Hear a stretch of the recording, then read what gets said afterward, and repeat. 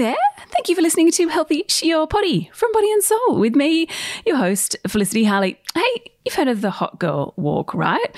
Well, what about the hot girl meditation or mindfulness walk? Yoga and meditation teacher, writer and co-founder of Flow States Studios, Emma Maidment, joins me via Zoom from Byron Bay to talk us through exactly how to do a mindfulness walk. We'll lose the hot girl bit. Or you can have it if you want. Oh, and if you like what you hear from Emma, she's up on Extra Healthy-ish, where she will give you a lesson in breath work. Just search for that wherever you get your podcasts.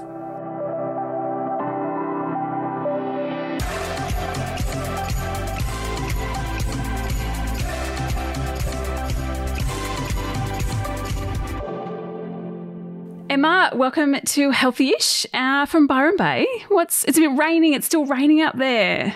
Look, it's been nice all week, but it definitely is raining again today, which is not ideal. But hopefully tomorrow the sun comes back out. Well, I hope it does too. And you know what? I hate talking about weather, but I feel like Byron, you're just being smashed by weather. So I have to ask everyone who lives there to how the weather is. But anyway, from weather to hot girl walk. Well, we're not really going to talk about the hot girl walk, but we do. Well, basically, we were talking, listeners, off air, that the hot girl walk is really just a mindfulness walk. Emma, talk to us about this.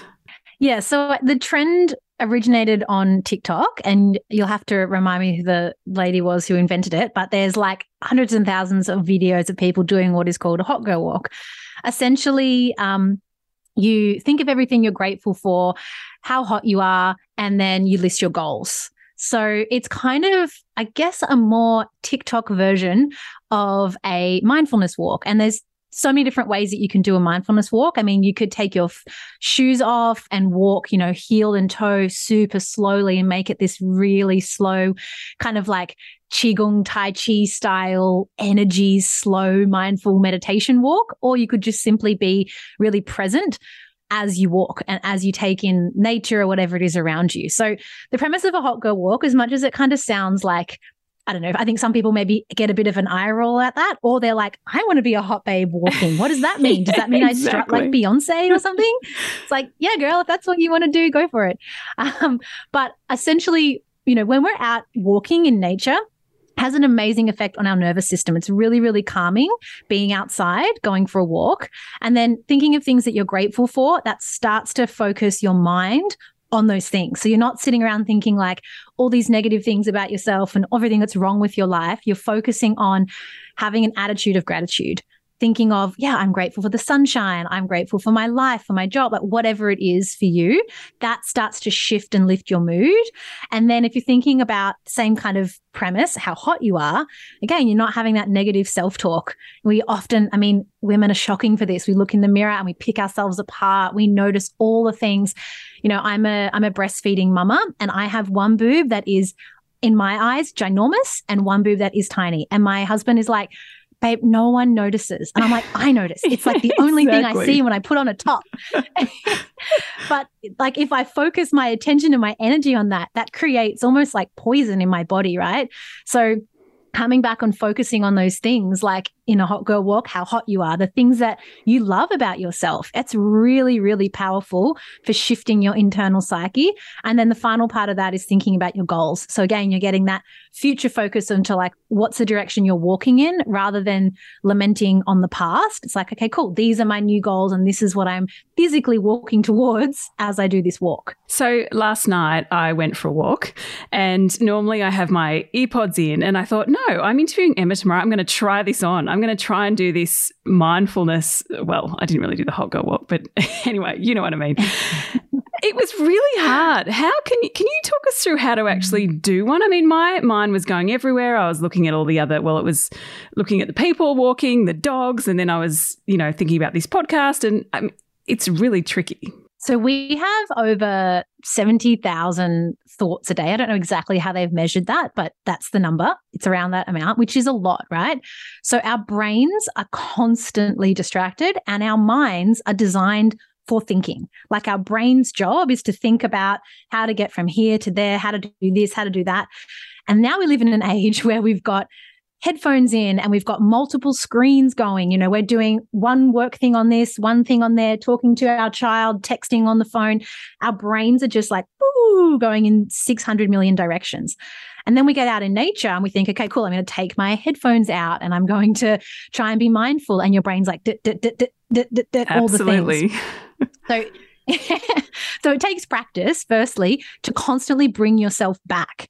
And this is why, you know, in meditation, for example, you might use the breath, or you might use a mantra or a sound or something like that you're working with. When you're out doing a walk, you can pick something to focus in on. So choose one of your senses is a really nice way to come back of like, what can I smell in this moment? What am I seeing in this moment? And all you're trying to do is cultivate this sense of witnessing. So rather than being like dog, this, distracted, it's when you notice that you've kind of gone on that tangent and suddenly, you know, your head's in what you're doing tomorrow. It's coming back to, oh, what can I see? What can I feel? What can I smell? What do I taste? Like bringing in that curiosity of the senses is a really nice way to anchor yourself back. And then you might not start to notice over time, it gets easier the more that you do mindfulness practices, that it becomes quicker to bring yourself back, more effortless. And then you're able to stay in that present moment for like that, just that little bit longer. You're not thinking about the podcast that you're recording tomorrow. You're actually noticing the flower, or you're noticing how beautiful it is that, you know, the water is lapping the ocean if you're walking by the sea or something like that. You start to notice that you become immersed in your environment. And you're reminded that you're not separate from nature. You're a part of nature. It's all these other things that we have that distract us from that. So coming back to the senses is a really great tip as a way to start when you notice your mind's gone in 1,000 different directions. And is it better to be in nature? What about if we live in the middle of a city?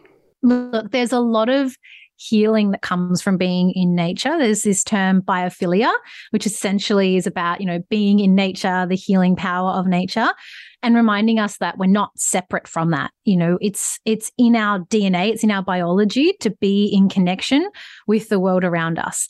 That being said, if you live in a city and walking on a treadmill is your only option, you know, you can still do this practice. You can still be with your breath. Notice how your breath moves when you walk. Are you panting in and out of your mouth? Can you slow it down? Could you breathe into your belly? You can find a way to be mindful within that.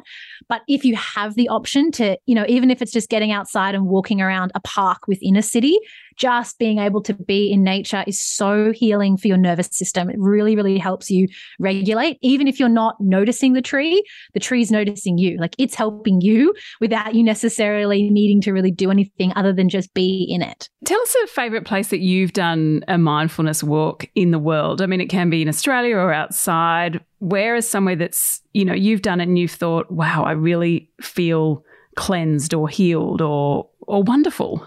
I get that a lot doing, it's very cliche, but doing the Lighthouse Walk here in Byron. It's something that I do all the time. And so it's very easy to not be mindful because you know when the steps are coming, when the challenging hill's coming, and you can just go into autopilot. But when you actually stop, for me, and I look out and I'm like, oh my gosh, there's dolphins and there's whales, and look at all this incredible nature that's around me. I feel this sense of immense gratitude for where I live and where I am in the world right now. And, you know, I've done this practice a lot when I travel. I think it's a really beautiful way to take in an environment, because often when we travel somewhere, we can be like, okay, I'm going to do this walk, then I'm going to go have breakfast here, and I'm going to do, you know, you're constantly thinking 4 steps ahead rather than being like, this is where I am right now in the world. This is amazing. What can I see? What can I observe? What can I take in through my senses? It's such a beautiful gateway to feeling more mindful and connected.